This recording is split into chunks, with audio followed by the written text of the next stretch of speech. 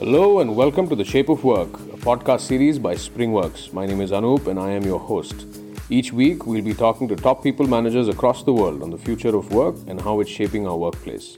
So sit back and get ready to find out more from these movers and shakers as we have a no-holds-barred, anything-goes conversation with them about their journey, their insights, their thoughts, and most importantly, their ideas and vision for the workplace of the future. Join in on the conversation, leave a comment, and don't forget to hit that subscribe button.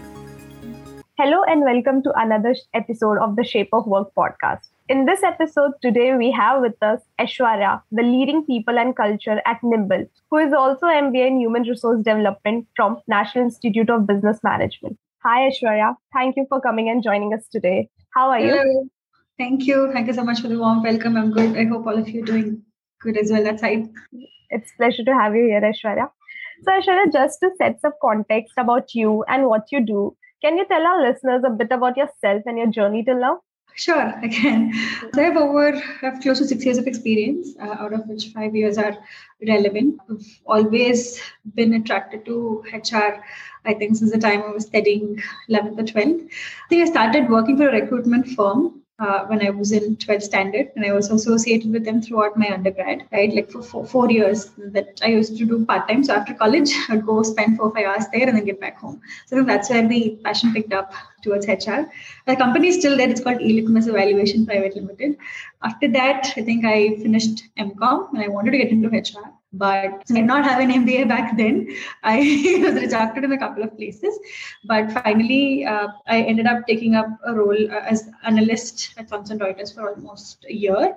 And I realized that I was not enjoying that at all. And then finally, irrespective of how much ever rejections I get, I wanted to get into HR. So that's how I landed up my first HR stint at a company called Obopay. Okay. So since then, there's no stopping. So I'm here right now at Nimble leading the whole team. So Yeah, great journey you have so far. And like you have reached to this stage and now you are essentially being represented as a people and culture. Like how do you end up doing this and what goals do you have for the HR sector going forward? How did I end up doing this? I think every other stint that came after Obopay, I think demanded me to be the sole HR, for the entire organization. And I had to kind of pick up all those skills that are needed to handle people, hiring processes, SOPs, and everything for that matter, right? I think Obopay, Credi, Infilect, I would say Infilect had a very important, I would say the stepping stone into whatever I am right now, so whatever 1.5 years that I spent with them. I never had HR for 5 years. I was their first HR and demanded a lot of effort from my end, right? So I scaled the company from, I think, 25 to 60 by the time I left them. so it's been incredible that way. So I think that's how I was able to pick things up. And of course, the founders were very, very helpful. They would guide me in every possible way. They asked me to pick things up, courses, or even reach out to the leaders in the organization, in the entire sector to get the best practices in place and things like that. I think that's how I kind of ended up here. If you're asking me about future plans, HR sectors, I would want to work around retention of employees, right? See, especially in startups. So when you start a small company, right, you'll have a lot of founding members initially. So these guys are like the pillars to build the entire organization, right? Yeah. So after a certain point of time, down the lane, 2 years, 3 years, what happens is things change. The company grows. They don't feel very comfortable around the co-founders because it's a growing stage and not a lot of employees enjoy that. Yeah. I want to crack that part and retain these pillars of the organization to give even, to essentially, contribute more and also help them grow. So this is what I want to do, but yeah, let's see how that goes. Yeah. So of course, handling such a position, it might get difficult for you to manage your time sometimes. So like currently you are more into the field of recruitment or employee engagement, as you have mentioned. So just tell me, how challenging does it seem to you? Like, what is the key metrics that you use to retain top talent in your organization so that our listeners would get a clear understanding of the idea? Okay. See, retention is a little challenging when it comes to, employees, right? So you'll have different employees with different needs. At the end of the day, we're all human beings and we work around how we feel in an organization, right? The major, I think, steps that I have tried to implement while retaining an employee is basically understand what they would like to do from then on, right? Yeah. So I understand things might get monotonous after a certain point of time because they're repeatedly doing the same thing over and over again, and there's no chances for them to maybe take up the next role or take up extra responsibilities, right? Yeah. So this again, it isn't anybody's fault. It just happens in an organization when you reach your saturation point in any role that you are handling. Yeah. So most of the time this works. You give them an option telling what you can pick whatever you want and we'll accommodate that, right? We've had people stay with us, take up a couple of courses, and again, come as a lead for that position and continue to contribute as well. So I think this is the major thing that I've been following. I hope I answered your question. Yeah, definitely. Very well explained. And I think some great points brought up by you. So, talking to HR, I think this is a must question to be asked. I know it's cliche, but it's also important to know your opinion. So, tell me, how do you engage employee at Nimble during this pandemic? Because it's a startup and sometimes it's difficult to focus on each area. Yeah. So tell our listeners about some employee engagement tips. Right. So currently we follow something called informal chai party that we've been doing every week. So we gather all the folks around every Friday. It's a game Friday. Along with that, we order some food and all of that, and we don't talk about work at all. So currently this is what is happening. We've also started something called Nimble Olympics. So every Wednesdays we take out time from the schedule itself, right? So we start the games at 6 and we ended at 8. So the different games like Pictionary, we have to book, we're playing cricket, we're playing football, we're playing badminton. So every Wednesday goes on like this. So this the entire year is planned, right? Yeah, that's interesting. Yeah. Along with that, we also do team outing, team lunches and team dinners, depending upon the team and whenever they're comfortable. So we also go for org-wide outing as well.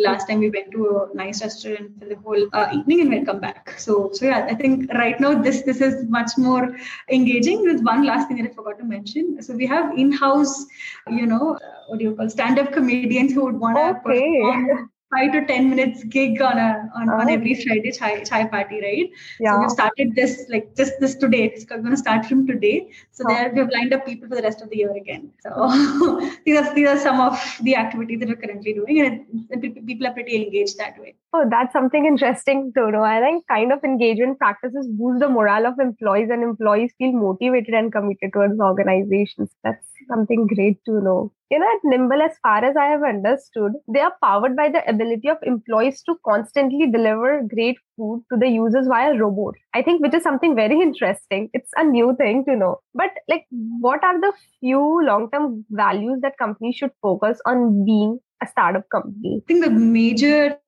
thing that I would talk about is transparency, and you should also instill a constant change, right? See, as we keep growing and as we keep modifying every version of the product, right?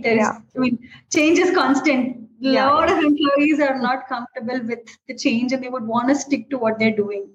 Okay. Right. I think this is the major, value that we follow here, that you cannot do the same thing over and over again, because at one point of time you'll be done with it, and you might have to start, developing new skills, and we push them to essentially. So we also have a policy where we push people in a year to pick skills that they would want to pick, and we will ask them to essentially reciprocate the same thing in their performance as well. So I think this is what these are the two major aspects that we follow. Apart from that, is obviously have mutual respect, and again, work-life balance is something that we're still working on being a startup.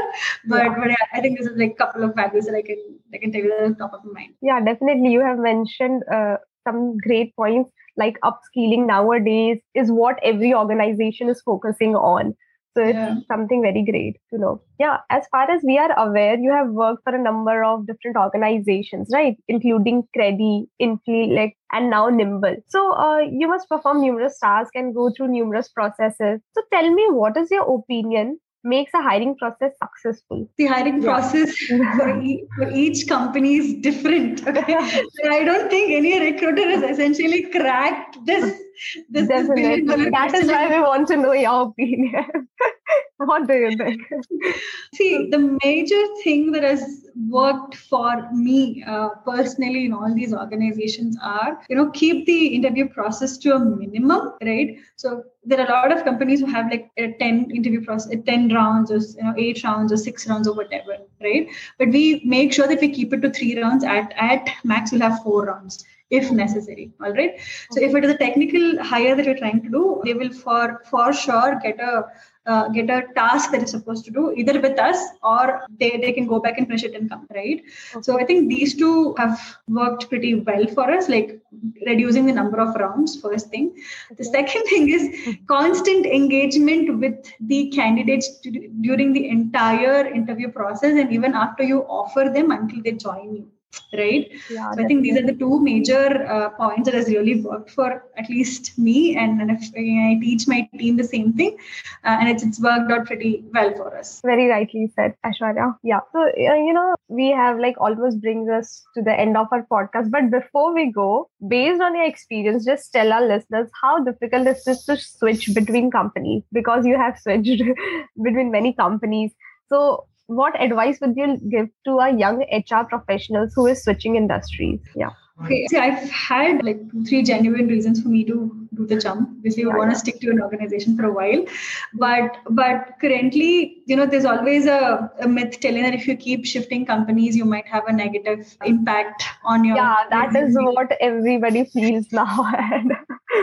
I don't think that is true. So because see, you go to an organization, you spend a year and a half, you've done everything that you could do for that organization. There's nothing additionally left for you to add value to the organization. That's when you feel very comfortable and you don't have much to contribute. And there's no wrong in switching between companies every 2 years, every year, if need be. Right. So a couple of, I think 2 points that I essentially want to highlight here is, don't get too comfortable in an organization that you're working for. That is the sign for you to move on, because the day you get really comfortable with whatever you're doing is actually a sign. I always follow this, and it's worked well for me. I always am a little uncomfortable wherever I am with whatever I'm handling, right? Because that uncomfortability will essentially push you to do more things and, push you out of your comfort zone. So if you get comfortable in a place, you will not feel the need to grow or even think outside and go outside and see what's happening. So yeah, definitely. Because in today's generation, which is Gen Z, are more focusing on learning new things rather than just doing work. Yeah. So that is one thing. The second thing is, in a particular job that you're handling, right? So you will have aspects that you really enjoy doing. You'll have aspects that you hate. You literally hate doing, right? So I usually focus on aspects that I hate doing, and I try to, bring in some amount of discipline and some amount of fun into it. Obviously, it's not easy. It's easier said than done, but it's challenging that way. So, but if you can try to, make an effort to, maybe try enjoy, or actually like to, do that, learn to like to do that. I think that is also one thing that I can say. And you don't leave a job because you have a lot of things that you're currently doing that you don't like. That is not the reason for you to leave. That is making you uncomfortable. You should stay and you should sail through it. So I think these are the 2 things that I would want to say people. That's all. Okay, yeah, thanks for sharing this. I think these are some great points brought up by you, and our listeners will definitely be getting some benefits from your sharings, from your insights. Yeah. Hopefully. So, Aishwarya, this brings us to the end of our conversation. So, before we leave, can you tell our listeners where they can reach out to you? Sure, I can pass on my number. I can also give my email ID, which works for. Okay, you can share your LinkedIn handle as well. Yeah, sure. I can send you these 3, and then maybe you can reach out. Should I tell it? Yeah. You tell our listeners. Okay, so it's Aishwarya Kannan on LinkedIn, or you can also reach me on 99 32078. Okay, thanks for sharing. It was lovely hosting you today, Aishwarya. Thank you so much for the opportunity. Glad to be a part of it. Sharing you have share your insight with our listeners, and it's glad you are here. It's a pleasure to have you here, actually. Thank you so much, Aishwarya. Thank you so much.